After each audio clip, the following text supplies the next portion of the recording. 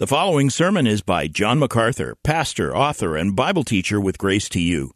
If you've never contacted Grace to You, we want to send you a free booklet by John titled Defeating Discontentment. It gives you 7 practical principles that will help you face setbacks and difficult circumstances and experience contentment even when life turns upside down. Request your free booklet titled Defeating Discontentment by writing to defeating@gty.org. That's defeating@gty.org. This offer is good in North America and Europe through June 2024. And now, unleashing God's truth one verse at a time, here is Grace to You Bible teacher John MacArthur. You may open your Bible to the 2nd chapter of Luke as we return to this incredibly important portion of Scripture which chronicles for us the arrival of the Son of God, the Messiah, the Savior of the world, the birth of Jesus Christ. We are looking at Luke chapter 2 and verses 21 through 39, in which Luke produces testimony to the identity of the child. Testimony from his parents, Joseph and Mary. Testimony from an old man named Simeon and an old lady named Anna. And this is important for this testimony to be given because the Old Testament law required that all truth be confirmed by 2 or 3 witnesses, credible, trustworthy witnesses. And that is what Luke does in this section. He brings, as it were, into the courtroom 3 witnesses who can be trusted: righteous Joseph and Mary, righteous Simeon, and righteous Anna, to give testimony to the fact that the child born in Bethlehem is indeed the Messiah, the Savior of the world, the Son of God, the Lord Jesus Christ. And so we're looking at this testimony. Now, let me back up a little bit and sort of get you into the flow of thought here. The Old Testament is a collection of promises. It's a collection of promises from the one true and living God, the Creator, the Controller, the Consummator of the universe, and the Redeemer of humanity. At the heart of all of these promises which fill the Old Testament is the primary promise that God would send His Son, the Savior, into the world, that He would come to redeem sinners from death and hell, and to establish His glorious kingdom on earth. And in that kingdom, all the promises of God would be fulfilled. Promises of blessing and peace and joy and prosperity and satisfaction and righteousness and salvation. And that earthly kingdom would then be transformed into an eternal kingdom in which all of those promises in absolute and sinless perfection would forever come to pass. Now, all of these promises from the one true and living God are contained in the Old Testament only. There is no other holy or sacred ancient book that contains the promises of God. That Old Testament, as we call it, is the single place where God gave all the promises regarding the coming of the Christ, the Savior, and the Messiah. And so there is a very narrow amount of literature, 39 books that make up the Old Testament, which contain all that God has revealed about the wonders of the coming of the Savior of the world. Not only is there a very narrow amount of material in all that's been written throughout antiquity, but that revelation itself was given to a very small group of people. The Jews make up a small nation, always have made up a small nation. They were a people who didn't ever conquer the world, didn't make some major mark on history by their power or their prowess. They seemed to be a smallish people, a people of no great consequence as God unfolded this marvelous revelation to them. So, one book given to one small group of people.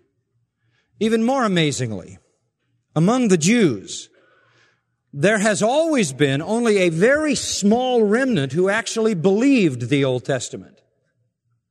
Certainly not all Jews today do, nor have Jews in history accepted the Old Testament literally as it is written.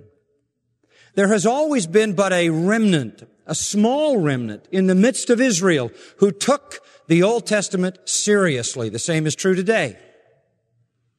There's always been a small remnant who believed that the promises of God were actual, real, literal promises that would be fulfilled in history, that the Messiah would come and do exactly what the prophet said he would do. The Bible identifies these as true Israel, as the true Jews, the spiritual ones. And by spiritual, you don't mean somebody who's metaphysical, somebody who's mystical, somebody who thinks he has or she has spiritual connections. No, by spiritual, you mean one who takes the Old Testament seriously and literally.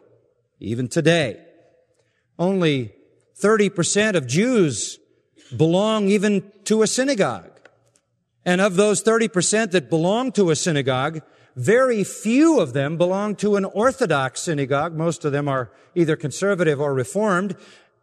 Only the Orthodox take the Old Testament literally and seriously. It is a small, small remnant today. Even in the land of Israel, 11% of the population of the nation Israel would be classified as those who are literalists in interpreting the Old Testament, who take the promises of God and the laws of God seriously. So God, sending to the world the greatest message the world has ever known, the message of salvation and redemption, puts it in one book, all the promises in one book, gives it to one small nation, and in that nation, but a small, small remnant even believe it and perpetuate it. It was that way at the time of the birth of Christ. Just a small remnant. In fact, when the ministry of Jesus ended 33 years after his birth, and all of those in Jerusalem who had embraced the Messiah gathered together in the upper room, there were 120 of them. And on the day of Pentecost, to follow, there were 3,000 converted to Christ who believed. Just a very small remnant of that nation. At the time of the birth of Jesus, there was a little remnant. They're defined in this text for us. Verse 25, they were those looking for the consolation of Israel. Looking, I told you last time, for the Menachem. Looking for the consoler. Looking for the great comforter, the Messiah. That was a rabbinic name for Messiah. They are further defined down in verse 38 as looking for the redemption of Jerusalem. They were looking for the Messiah and his redemption or salvation that he would bring. There was a small remnant. Among that little remnant who took the Old Testament seriously and believed it literally and really did expect God to do what he said and fulfill his promises was an old couple. Their names were Zacharias and Elizabeth. He was a priest and she was his wife. They were part of that believing remnant. And also a part of that very small believing remnant was a very young couple. In fact, they hadn't even really begun their marriage. They were Joseph and Mary, just teenagers. They were a part of that remnant as well. God chose Zacharias and Elizabeth out of that believing remnant to father John, who would be the great prophet to announce the arrival of Messiah. And God chose Mary out of that remnant, just a 13 or 14-year-old girl, to be the mother, the virgin in whom the Holy Spirit would plant the Messiah, and he would be born out of her womb. And he chose Joseph out of that remnant, just a teenage boy, to be the earthly adopted father of the Messiah. Luke also tells us about some shepherds. Shepherds who also must have been among the remnant waiting for the Messiah, who were given the special privilege of the angelic announcement that he had been born and hurried immediately to Bethlehem to see the child. Now, whether you look at the shepherds who are at the lowest level of the socioeconomic ladder, or whether you look at Joseph and Mary just teenage kids, Joseph at best would be nothing more than an apprentice in a carpenter shop, or you look at old Zacharias and Elizabeth, who really were the commonest of the common. There were thousands of priests in the land of Israel at that time, and he was a very obscure one, somewhere out in the hill country of Judea in a small little village area. They were the nobodies, the nondescript people. They had nothing to do with the mainstream of Jewish thought, education, or religion. Shepherds were really outcasts. Priests only had 2 weeks a year, really, a couple times a year when they came down to the temple and did their service. The rest of the time, they just resided in a little village in obscurity. And so it was with Zacharias and Elizabeth. And what could be said about two teenage kids, 13 and 14 years old, who hadn't made a mark on anything? But they were all a part of that remnant. And so they were chosen for monumental service at the time of the birth of the Messiah. And this sort of suits the Lord, to pick the commonest of the common and the lowliest of the low. Zacharias and Elizabeth from the sticks, out of town, and Joseph and Mary from, of all places, the nondescript and lowly and despised place called Nazareth, of whom it was said, can anything good come out of Nazareth? But this fits because the gospel predominantly comes to the lowly, the not many noble, not many mighty, the base and lowly things that God has chosen to confound the wise and the mighty. It doesn't mean that the wealthy were utterly excluded. After all, there were wise men, magi, kingmakers, the literate, the nobles of Persia. They were there too, but predominantly it was the common people. Now, in our text, we meet a few more of them. Beyond the shepherds and beyond Zacharias and Elizabeth and beyond Joseph and Mary, we meet Simeon and Anna, old people. But Simeon was in the remnant because he was looking for the Menachem. He was looking for the consolation, the Messiah of Israel. And Anna was part of the remnant. She was among those looking for the redemption, the salvation Messiah would bring. Now, God doesn't need the famous. He doesn't need the mainstream people in education or politics, the power brokers. He doesn't need the religious leaders. He just chose the simplest and the common folks. Now, we know, of course, the story of Zacharias and Elizabeth already, and Joseph and Mary and the shepherds, but now we come to these rather obscure people, sad to say, Simeon and Anna. Their stories are included by Luke because he wants some eyewitnesses to attest to who this child is. There wasn't any halo surrounding Jesus. There wasn't anything visible to indicate that this was the Son of God. So testimony needs to be corroborated, and so Luke selects 3 witnesses. First the parents, then Simeon, then Anna, to give really unimpeachable testimony to the identity of the child. First of all, in verses 21 to 24, the testimony of the parents, the testimony of Joseph and Mary. We've already covered that. We won't go into it again. They are the first witnesses, as it were, called into the court to affirm the identity of the child. And the second is Simeon. And we started to look at him last week, and we'll finish it this morning. Simeon is a remarkable man. His part comes in verse 25 to 35. And first of all, as we saw last time, it is important to establish his credibility as a witness. That was true with Joseph and Mary also. There's no question about Joseph as to his credibility because the Bible tells us he was a righteous man. There's no question about the righteous character of Mary either. That is evident from the Magnificat of Mary back in chapter 1, verse 46 and following. They were righteous. They were right before God. They were godly young people. Their testimony had integrity. It's unimpeachable. That was important to establish. And the same would be true of the next witness, the next eyewitness to the Messiah, Simeon.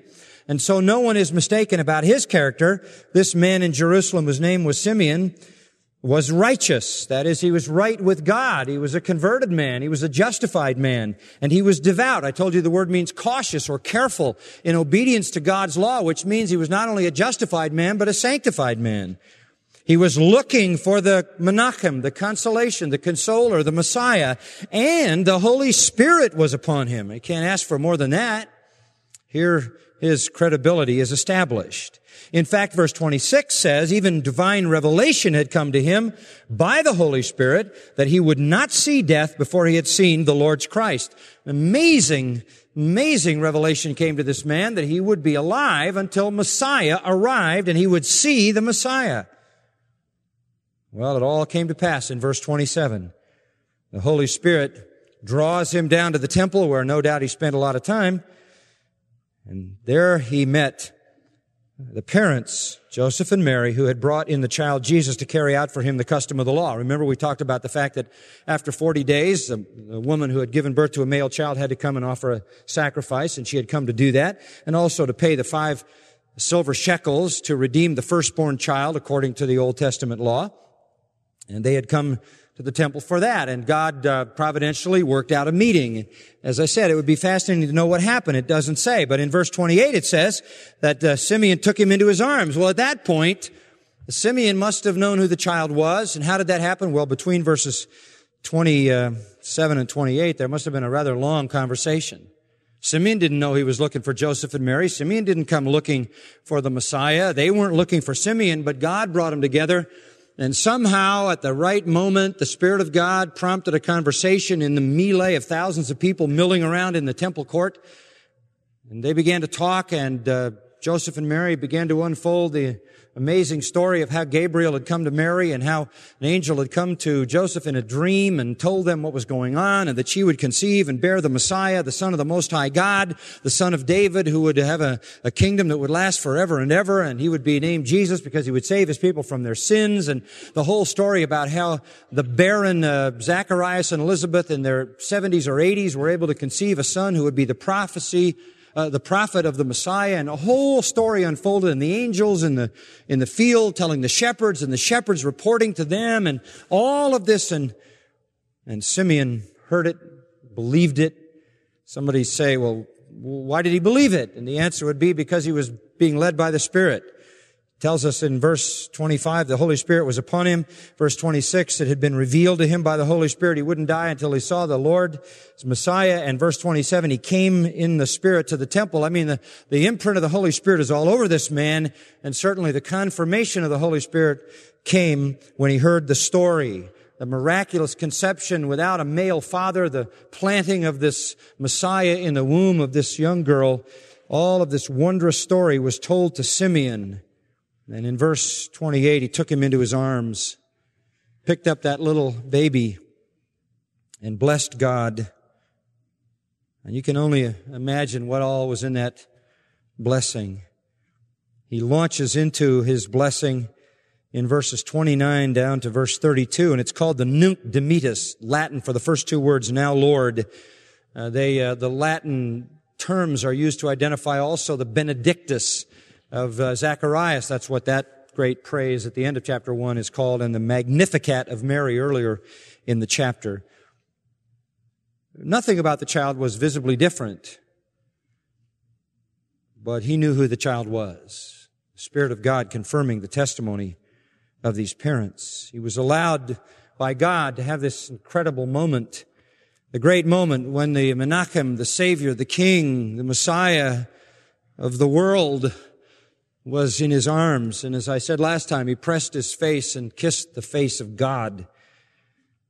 Here was the one who was the fulfillment of all God's promises. Here was the one who fulfilled all the Old Testament. And here was a man, Simeon, who believed the promises, who believed what the Old Testament said, believed it literally, was faithful to those promises, and waited for God to fulfill them.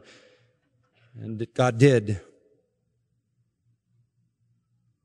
Here was an old man. We don't know how long he had known the Messiah would come in his lifetime and he would see him. We don't know how long he had hoped, but certainly this was what drove his life. This was the passion of his whole life.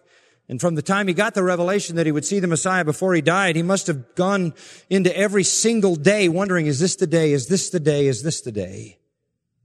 He believed the promises that God had given to Abraham, and he believed the promises of blessing that God had given to Moses, and he believed the promises that God had given to David and that God had reiterated through all the prophets. He believed all of that. He believed the promises that are captured in the majesty of the Psalms, which he no doubt had recited and sung since a child. He believed God would keep his word and make good on his promises. We don't know what he expected. I mean, maybe he was looking for a king. Maybe he was looking for a heavenly king. Maybe he was looking to the sky some days when he looked out of the open courtyard of the temple and saw a sort of a darkened sky, and somewhere a crack in the clouds appeared and a sunbeam came through, and maybe he thought that might be the sunbeam on which the king would ride. Maybe he thought one day the clouds would part, or maybe he thought one night in the midst of the darkness a great light would shine, down would come the great king. There were certainly people among his remnant that had that thought. Or maybe he thought that the Messiah would come as a great soldier, a great conqueror, a great warrior, and he wouldn't come out of the sky, he'd come through the eastern gate, as the prophet had said, with great conquering power to shatter the Romans and establish the promise of Abraham. We don't know what he thought, but we do know what he got. What he got was a little tiny baby that looked like any other baby, held in the arms of a little couple that was so poor they couldn't buy a lamb for the purification sacrifice. They had to use a bird. A little family that came from that lowly and despised place called Nazareth that was always being crisscrossed by Gentiles and was so far away from temple influence as to be on the borders of paganism. Simeon took him into his arms. If I can read Simeon's mind, he was thrilled to embrace the child, but maybe more thrilled to know that the child would embrace him. That was really all he needed. He had seen the Messiah come. And so he says, verse 29, "Now, Lord, thou dost let thy bondservant depart in peace according to thy word. You told me I'd live until I saw the Messiah. I've seen him. Let me die. I have nothing left to live for. My hope is fulfilled. My joy is complete. My heart is at peace. I'm ready to go." So this dear Simeon serves as a crucial, divinely inspired, faithful, righteous witness to the identity of this little baby. He was waiting for the Messiah. When he heard the story, the Spirit of God confirmed in his heart, and he gives testimony that he can die. That's how sure he was. If this is what he had waited for all his life, the coming of Messiah as a part of the remnant, if this is what he had waited for even more intensely when the Spirit of God revealed that he would actually see him, then believe me, he wouldn't say, "I can die," unless he was convinced this was the Messiah.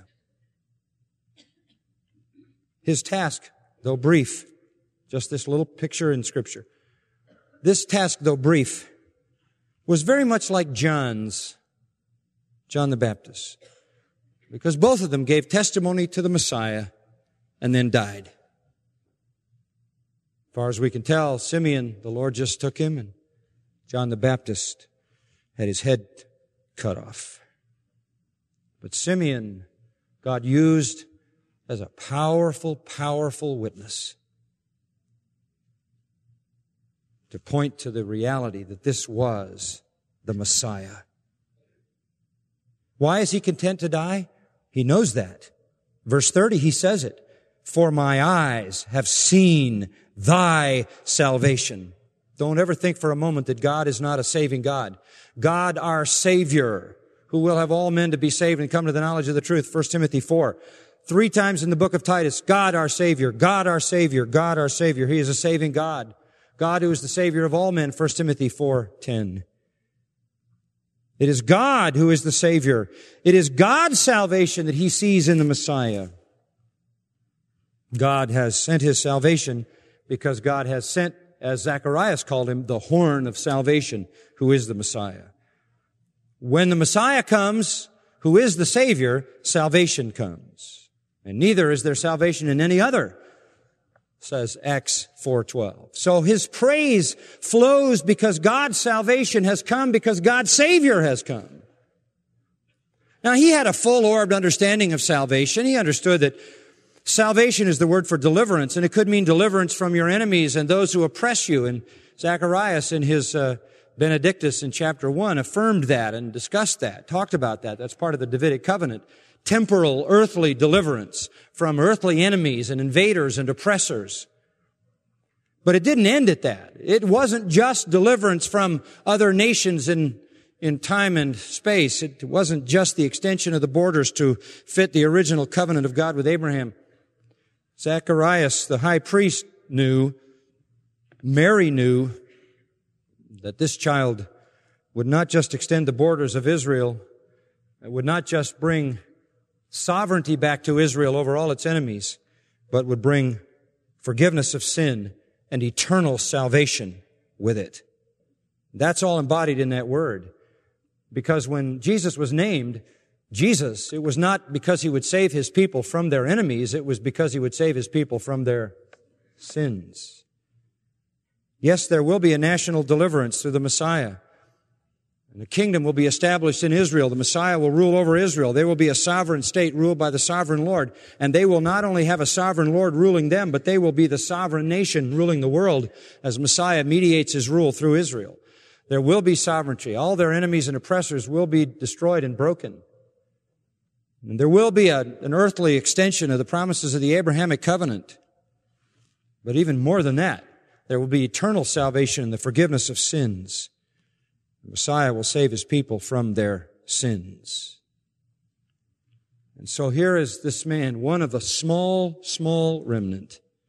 Even after Jesus' ministry is complete, there's only 130 in the upper room in Jerusalem who identify with Jesus Christ and are tarrying, waiting for the Holy Spirit. Small little group, but he has seen all he needs to see. The salvation of God has arrived because the Savior has arrived. And he knows in his heart that this means all messianic promise, all covenant promise, all the promises of the Old Testament are going to be fulfilled. Because as Paul said, all the promises of the Old Testament are in Christ, yes and amen. All Old Testament promises are ultimately fulfilled in Christ. All of them. Simeon knew that and believed it. He was a literalist. He interpreted the Old Testament literally and accurately and believed in the promises of God. And as I said earlier, that has always been the small minority view in Israel, and it is today. Even among Jews in our own country, it is. Very few take the Old Testament seriously and really believe its promises. He was one. But you know what? He said some shocking things. If he had ended everything there, it wouldn't have advanced the amazing story of the Messiah any further than Joseph and Mary already had heard and the readers already had heard. Because Mary talked about God our Savior. And Zacharias talked about how God would save his people through the Messiah. But there's something here added that is really shattering the standard belief of the Israelites. Look at it in verse 31. He says, "My eyes have seen thy salvation, which thou hast prepared in the presence of all peoples, a light of revelation to the Gentiles and the glory of thy people Israel." This is astonishing. The Jews believed that the Messiah would come and be their Messiah and establish their kingdom. And with the establishment of that kingdom, they would rule over the infidel Gentile world. But this says, God has brought a Savior and prepared salvation in the presence of all peoples to be a light of revelation to the Gentiles as well as the glory of Israel. This is shocking information. You know, even the remnant of Israel, even the serious students of the Old Testament, the believers, had animosity toward Gentiles. I don't mean by that they had animosity toward an individual Gentile, but they hated what Gentile stood for. Anti-God, anti-Scripture, desecration of the true and living God, violation of the first and great commandment to love the Lord your God with all your heart, soul, mind, and strength, violators of the first commandment to have any other gods, violators of making no images commandment. They saw them as violators of God's commands. They saw them as blasphemers. They resented them for their idols. And the purer the remnant was, the more that resentment grew. Because what happened? If you go back in the history of Israel, what do you see? The Gentile nations bringing idols in and corrupting Israel. It was the invasion of Gentile idols, you remember, that ultimately ended in the deportation of the northern kingdom Israel. It was the importation of idols. It was the desecration of the worship of God that ultimately ended in the Babylonian captivity of the southern kingdom Judah. All idolatry, all Gentile religion, Gentile viewpoints had ever done was corrupt and attack and assault and kill and destroy. That's all they knew. And so there was this understandable resentment because they were this very small little group of people who had been hammered and battered and attacked and killed and massacred and taken into captivity. And behind all of that were idolatrous nations doing it all, perpetrating it all against them. I mean, and that's even gone on through history to today. They can go back, they can identify a Gentile Germany and a Gentile Russia, and they can see horrible, horrible massacre of people. Even those who are righteous, remnant Jews in the midst, have a reasonable antipathy toward what Gentile nations have done to their people by way of physical attack and by way of religious corruption. And so Simeon and probably Joseph and Mary just had a sort of a normal view. The Gentiles were the enemy. They were outside the pale of God's provision. And Simeon says, no, God has brought with the Messiah a salvation that has been prepared in the presence of all peoples, and the Messiah is called a light of revelation to the Gentiles. And that is an amazing statement. Amazing. But you know something? You shouldn't be shocked, because that's what the Old Testament promised. And I'm sure when Simeon said it, he realized that it was right out of the Old Testament. Salvation has been prepared by God, but it's been prepared for the whole world, because God so loved the world that He gave His only begotten Son, that whosoever believes in Him should not perish but have everlasting life. And that message rings throughout all the Scripture. The Great Commission, go into all the world and preach the gospel to every creature. God is not willing that any should perish, but that all should come to repentance. The plan of redemption, when it reaches its culmination in the book of Revelation, has people from every tongue and tribe and people and nation. Salvation is for the whole world. And yet, when it all started out, the shepherds heard this from the angels. The angels even said, there has been born for you this day in the city of David a Savior who's Christ the Lord. And for you to them would mean for us who are part of Israel. And when Mary heard and Joseph heard, name Him Jesus, for He'll save His people from their sins. His people to them would mean Israel. And then Simeon says this, that God has prepared a salvation through the Messiah in the presence of all peoples. Laos, all the peoples. And the Messiah is a light of revelation to the Gentiles? But that's what Isaiah said. Back in Isaiah 9, verse 2. Well, verse 1 talks about when the Messiah comes, He's going to go the other side of Jordan, Galilee of the Gentiles. Now, this is such a direct prophecy, and Jesus did do that. Went the other side of the Jordan, other side of the Dead Sea, of the Galilee Sea, to the Galilee of the Gentiles. He did that. And He says He's going to go to the Galilee of the Gentiles, Isaiah 9:2. The people who walk in darkness, that's the Gentiles, will see a great light. And that's where Simeon is drawing that statement. He's a light of revelation to the Gentiles, right out of Isaiah 9:2. The Gentiles, the people, simply the Gentiles, who walk in darkness will see a great light. Those who live in a dark land, the light will shine on them. So Isaiah told them the Messiah is going to be for the nations as well. You know, the Jews didn't like that. I mean, look at Jonah. He's the class illustration, right? God says, Jonah, go to Nineveh and preach repentance. And in Jonah's mind, he's saying, you know, if there's anything I can't stomach, it's Gentile conversion. I can't tolerate that. that they have done everything all along to blaspheme God, to assault Israel, to dishonor God. They are oppressive, etc., etc. I just can't deal with that. I'm not going to do it, God. And so he heads for Tarshish. He gets on a boat, and through a detour through the belly of a great fish and finally getting vomited out on the shore, he comes to his senses and says, okay, God, if you're going to deal with me like this, I'll do it. I mean, what do you want me to do? He goes to Nineveh. He preaches and has the greatest revival in the Old Testament. The whole city repents. And what does he do? He goes out of town. He gets real morose.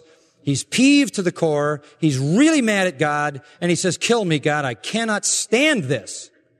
Gentile repentance. Take my life. It's more than I can bear. Now that was a pervasive attitude. And yet Isaiah says in Isaiah 42, I am the Lord, verse 6, I have called you in righteousness. I will also hold you by the hand and watch over you. I will appoint you as a covenant to the people and a light to the nations. He's talking to the Messiah. That's a conversation between God the Father and God the Son. And God the Father says to the Son, who is called the servant in this chapter, I will appoint you as a light to the nations. That too is where Simeon could have drawn this, to open blind eyes, to bring out prisoners from the dungeon and those who dwell in darkness from the prison. Again, that the Messiah is going to be a light to the nations, a light to the Gentiles. Chapter 49 of Isaiah. It's not as if this is obscure. It's not. Isaiah 49, verse 6. Again, he's talking to his servant, the Messiah. He says, I'm going to raise up the tribes of Jacob, verse 6, and restore the preserved ones of Israel. I will also make you a light of the nations. There's that same statement used by Simeon for the third time, that my salvation may reach to the end of the earth. To the end of the earth.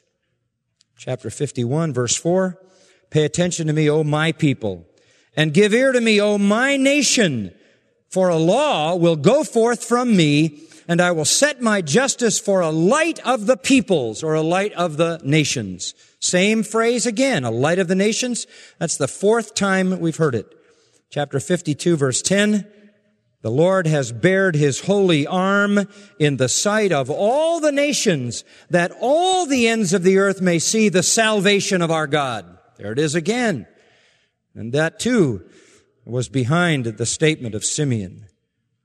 And then, wonderful passage in chapter 60. Arise, shine, for your light has come, and the glory of the Lord has risen upon you. For behold, darkness will cover the earth, and deep darkness the peoples or nations. But the Lord will rise upon you, and his glory will appear upon you. And nations will come to your light, and kings to the brightness of your rising. And he's talking to the Messiah. Arise, Messiah. Shine, Messiah. And the nations will come to your light. Well, go back to Luke. That's all behind that statement. That's that rich part of Isaiah. So Simeon is, in his praise, extending the saving work of Messiah to the ends of the earth. Gentiles participate in salvation as equals. They participate in the millennial kingdom as equals. They participate in eternal glory as equals. Not to the exclusion of Israel. Look at the end of verse 32. And the glory of thy people, Israel. And you heard me read several times that Israel, of course, is going to be saved. But two passages just note this.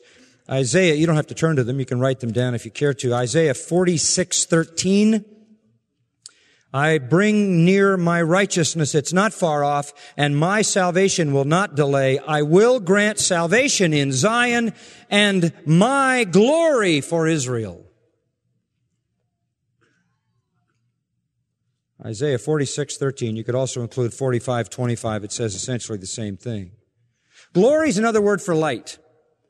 In fact, in the Old Testament, God reveals himself as light, and he calls it his Shekinah glory. So light to the Gentiles means the Messiah, who is the light of salvation to the Gentiles. Glory to Israel means the glory of Messiah, who is salvation to Israel. What is going to happen then? Israel is going to be saved, and Gentiles are going to be saved from the ends of the earth. The word glory is special word to the Jew, a special meaning in the Old Testament. God appeared in the garden in His glory, shown His glory, which is called the Shekinah. God showed His glory to Moses on the mount. He showed it in the sky through the pillar of cloud and fire.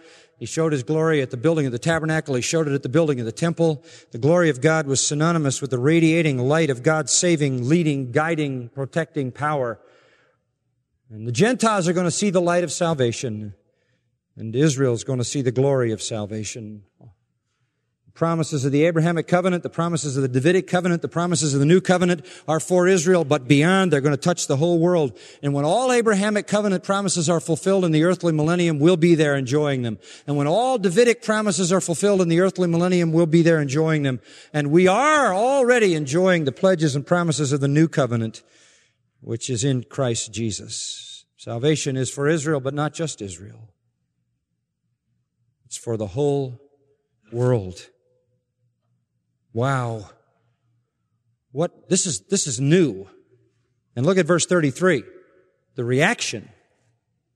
His father and mother were amazed at the things which were being said about him. I mean, they're standing there in the temple ground. They're already so full of wonder. They've got this little baby that looks like any other little baby. I'm sure this little baby functioned like any little baby, like a normal human baby. They were dealing with it as parents would normally deal with a little baby. They're looking into the face of this little baby. They realize they've got the Son of the Most High God, the Messiah, the Savior of the world. And this expands through the words of Simeon, and it's beyond their comprehension. Two teenagers, nondescript, not prominent, not well known, and God has put in their hands the redemption of the world. The amazement must just have continued and continued to explode on their frail human understanding. They knew their child was the virgin-born Son of God. They knew He was the Son of David. They knew He'd reign on David's throne forever and ever. They knew He was the son of Abraham who would fulfill all of the promises to Abraham. They knew He was Israel's Savior who would fulfill all the covenants and all Old Testament promises. They knew He would bring the kingdom of God to earth with peace and joy and righteousness. They knew He would be a child for the redemption of His people and a horn of salvation for them. But for the whole world, this was way beyond their understanding. The whole thing was just beyond their grasp. Their perceptions now are enlarged as they think of the influence of this silent, nursing, little 40-day-old boy.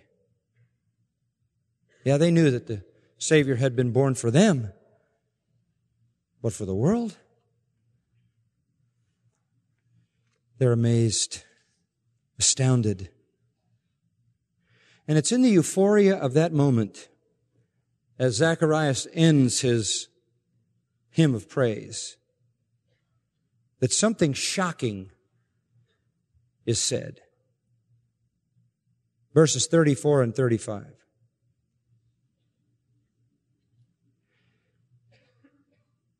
And Simeon blessed them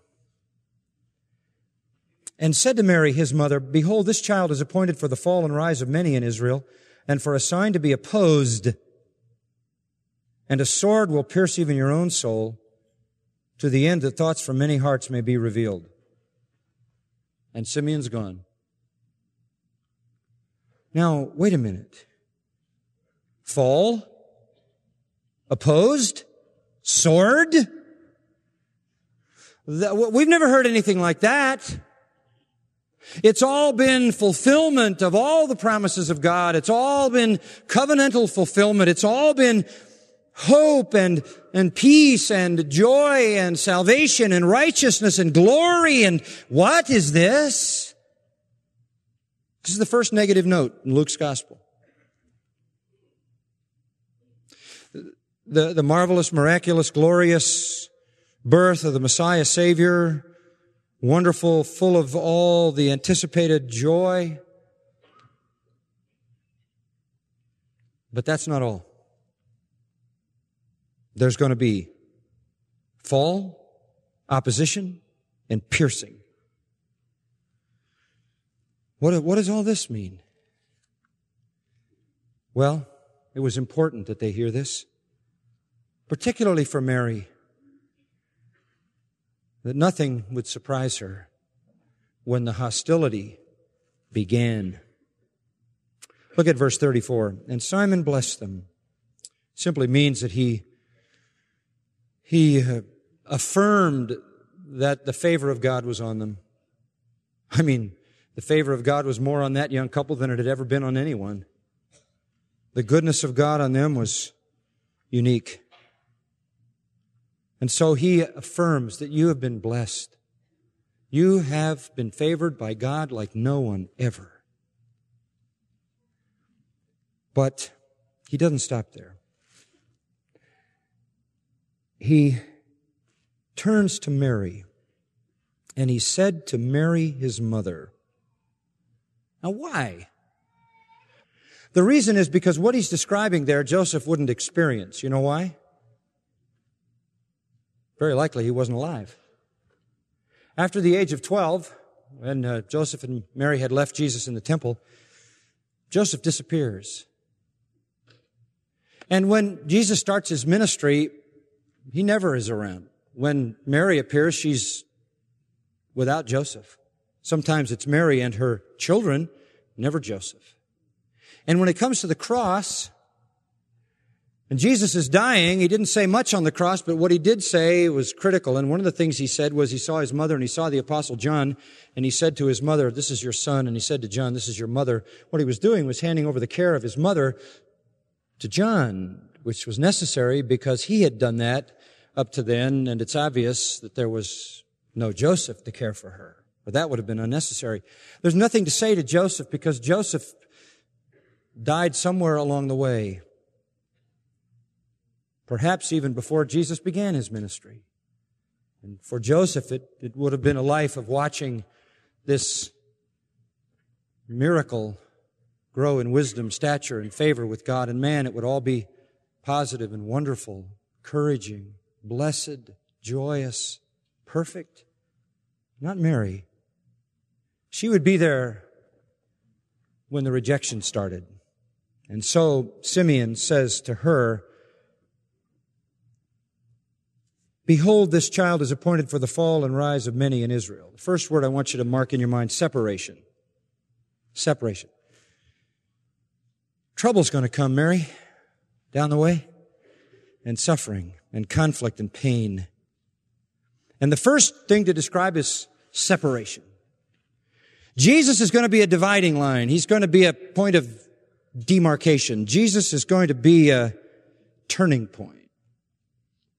And based upon how people respond to him, some are going to rise and some are going to fall, but he's going to be the determiner of destiny. In fact, the word appointed is the word destined. This child is destined to determine the fall and rise of many in Israel. And many really can be extensive. It can mean everyone. What is being introduced here is that there are going to be some people who are not going to rise to the glories of salvation. They're not going to rise to the realities of kingdom blessing. They're not going to rise to joy and peace and prosperity and righteousness. They're going to fall. And that's new. This is not only are Gentiles going to be saved, but Jews are going to be lost. That adds a whole new perspective. And he, meaning Simeon, knew Isaiah. This is right out of Isaiah chapter 8. The prophet had said so. Listen to what he wrote. Isaiah 8:14. He, Messiah, shall become a sanctuary, but to both the houses of Israel, a stone to strike and a rock to stumble over, and a snare and a trap for the inhabitants of Jerusalem, and many will stumble over them. Then they will fall and be broken. They will even be snared and caught. Wow. The prophet Isaiah said right there in Jerusalem, right among the people of Israel, there's going to be a stumbling and a falling. The Messiah will be a stone of stumbling and a rock of offense, and many shall stumble and fall and be broken or shattered. The prophet said it would happen. That John put it this way, he would come unto his own, and his own would what? Receive him not. This is new. You mean the Messiah is going to come, and all the Old Testament hope is going to be brought to fulfillment, and all the promises of the Old Testament are going to come together, and He's going to be the Savior, and He's here, and I hold Him in my arms. And the first shock is that He's going to be the Savior of Gentiles, and the second shock is that Israel is going to be divided over Him, and many are going to fall, few are going to rise. Irretrievable fall is intended here, a fall away from salvation into judgment and damnation. The language of Scripture is so vivid here. And that's exactly what happened. You follow the career of Jesus Christ, and what happens? The whole nation turns against Him and conspires with the Romans to have Him executed, and only a small little group believed. Only that little faithful remnant would rise, and the rest would fall over the rock of offense and the stone of stumbling. Not only will there be separation, but there'll be opposition. It isn't just that people will be divided over Him. It's not that they'll sort of just categorically line up on one side or another in a sort of a moderately indifferent way. Not at all. There will not only be separation, there will be opposition. In fact, look at the end of verse 34. This child will be a sign to be opposed. He will represent, he will signify what people hate. Wow. What do they hate? They hate righteousness. Men don't love the light. They love what? Darkness. To be opposed is the Greek verb anti-legomenon, which means to contest. There's going to be it's not going to go smooth, Mary. His life is going to be held up, and they're going to contest it. It's going to come from insults. It'll start out with indifference. It'll be insults, mockery, abuse, hatred, venomous vilification, plotting, physical torture, and execution. This is hard enough for us to believe today that this could happen in Israel, but for Mary, all she knew was her heart was overwhelmed with the joy of the arrival of Messiah. And now all of a sudden, this? They're going to reject Him. They're going to oppose Him violently. Amazing! The long-awaited salvation of God, the long-awaited fulfillment of Abrahamic Davidic promise, the long-awaited new covenant ratified salvation, the long-awaited fulfillment of every Old Testament promise in the Messiah, and you're telling me, first of all, the nation's going to be divided over the Messiah? Yes. And if she only knew at that time, divided, the tiny little group would rise. The mass would cry for His blood and fall into perdition. And opposition against the Messiah, not from the Gentiles, but from His own people, unthinkable.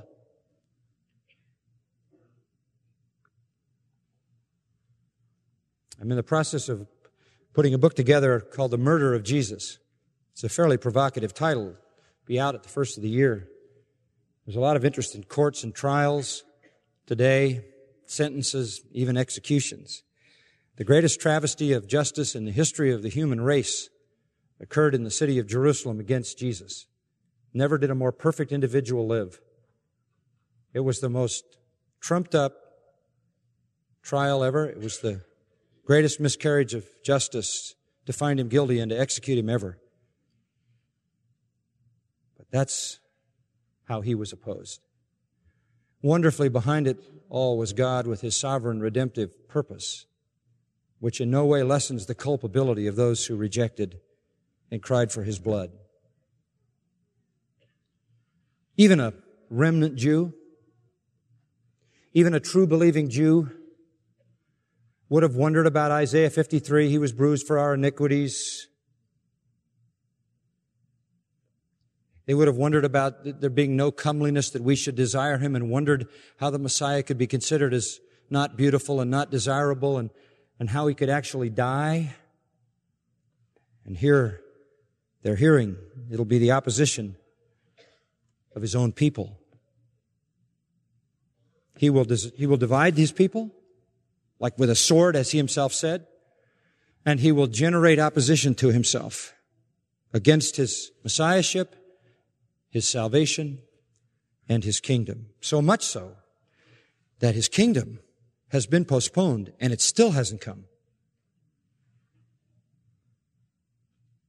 But this is all very confirming testimony, because this is exactly what Isaiah 53 says would happen.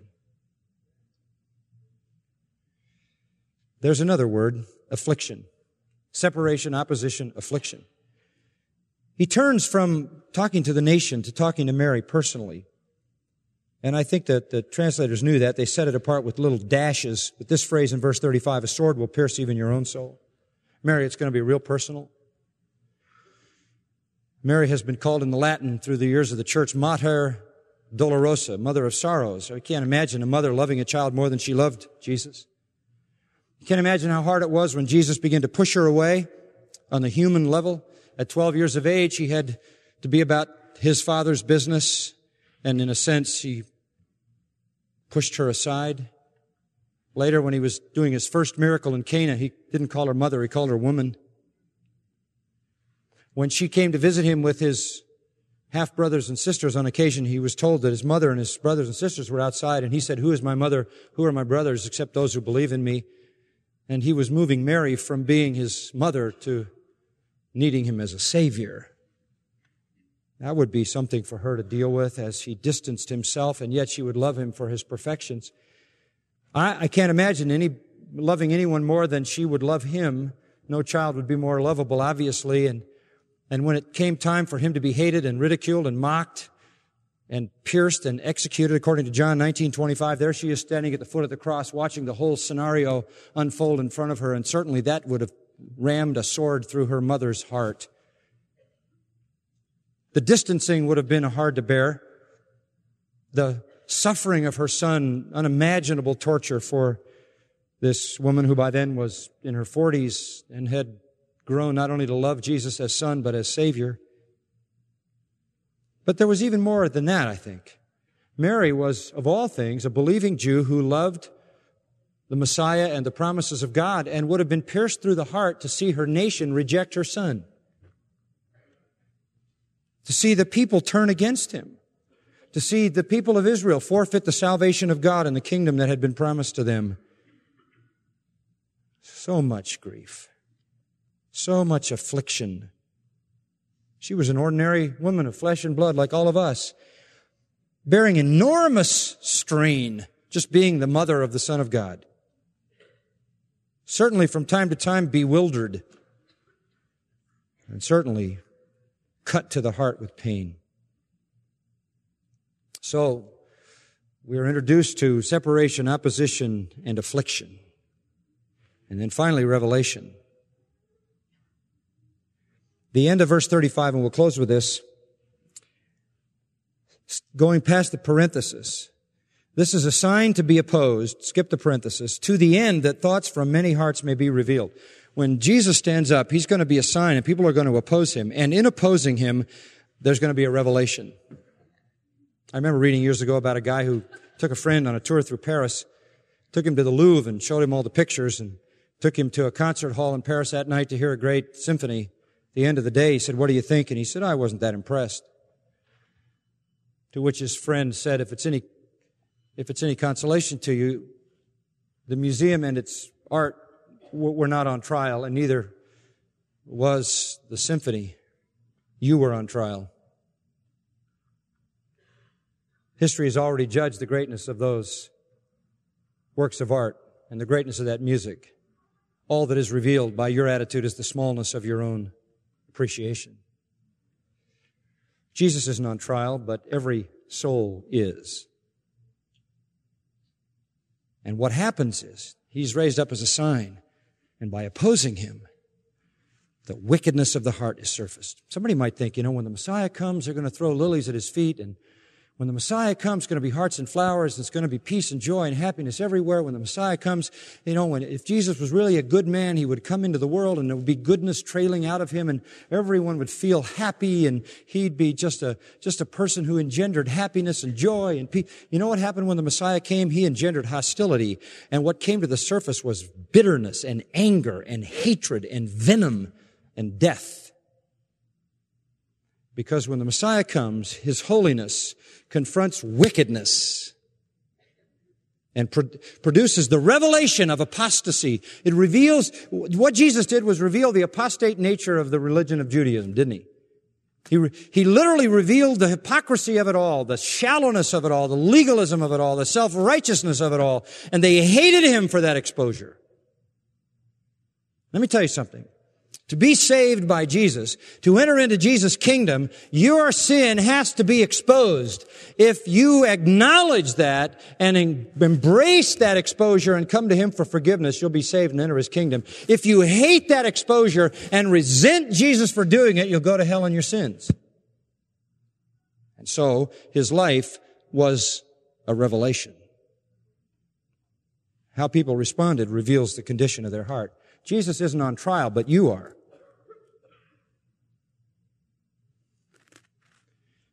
And I'm sure that Mary and many of the remnant must have thought, when the Messiah comes, it's all going to be wonderful. And everybody will fall in love with Him. He'll be irresistible. He'll be so wonderful and so gentle and so meek and so mild. And that's the Jesus people would like. But the fact of the matter is He walked into their apostasy, called it what it was, brought their sin to the fore, condemned them for their sin, and they hated Him for it. And it surfaced the wretched condition of their hearts. For some of them, they fell on their faces, repented, believed, and were saved. For most of them, they cursed Jesus and put Him on a cross. It says the thoughts from many hearts may be revealed. The word thoughts here is dialogismoi, it's beliefs. It's used 8 times in the New Testament, always negatively. It always has a bad connotation. You're going to bring up the filth. You cannot have a ministry like Jesus and make everybody feel good. Even Jesus didn't do that. He created such hostility, they killed Him. You see, when you come with the truth of holiness, you expose the evil of the heart. And that's what Jesus did. Messiah came and found a people full of sin who loved their sin. They loved darkness rather than what? Light.